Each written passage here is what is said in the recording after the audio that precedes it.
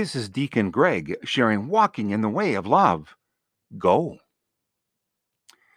We won't be silent anymore is a phrase used by the Poor People's Campaign. Maybe it is a phrase more of us should adopt. I know that this may be difficult for some of us Episcopalians. There is a reason why we're called the Frozen Chosen. But it is time for us to thaw out some. With so much going on, so many needs in the world, and we're still fighting the pandemic. It's time to reach out even more and to reach further to advocate for those in need. Jesus called us to care for the needy. I know many of us contribute to the poor, to the food banks, or to agencies that help the poor, and we do well in doing that. Many of the people I know at St. Paul's are involved in charity work and volunteerism throughout the community. But it is in our hearts to help people, others in need. And this is good. But maybe we need to do even more. While we work to help the poor, we need to focus on the cause of poverty.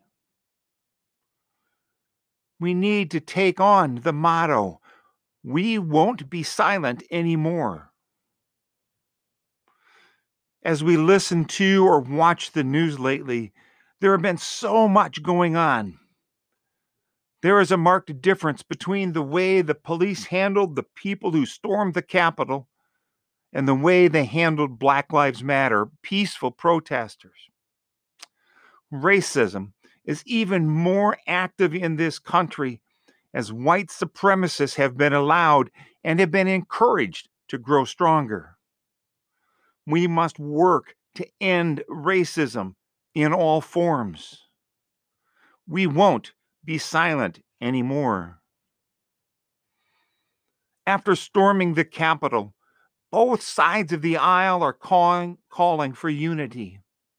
But one side is using it as a call to let those responsible off the hook without being held accountable for their actions. And of course, the other side is saying there can be no unity without accountability. We are at a standstill, while each side of the aisle holding this country hostage. It is time to work together for the betterment of everyone. We won't be silent anymore. There are so many people who are in poor health because they can't afford to get medical care. Now, I'm not talking about those who choose not to get the medical care or to purchase the insurance.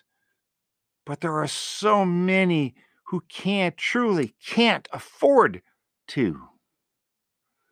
As I quoted Mrs. Coretta Scott King a while ago, ignoring medical needs is violence. Contempt for poverty is violence. We as a society are ignoring the needs of the poor and those without the ability to obtain health care. This is condemning them in general to an early death and a poor life. This is violence, either by commission or omission, that we are all guilty of. We are called to help those in need. We won't be silent anymore. It is time to take the next step on our faith journey, to live more fully into the Lord. We are called to love God and love our neighbors as ourselves. And on that, we won't be silent anymore.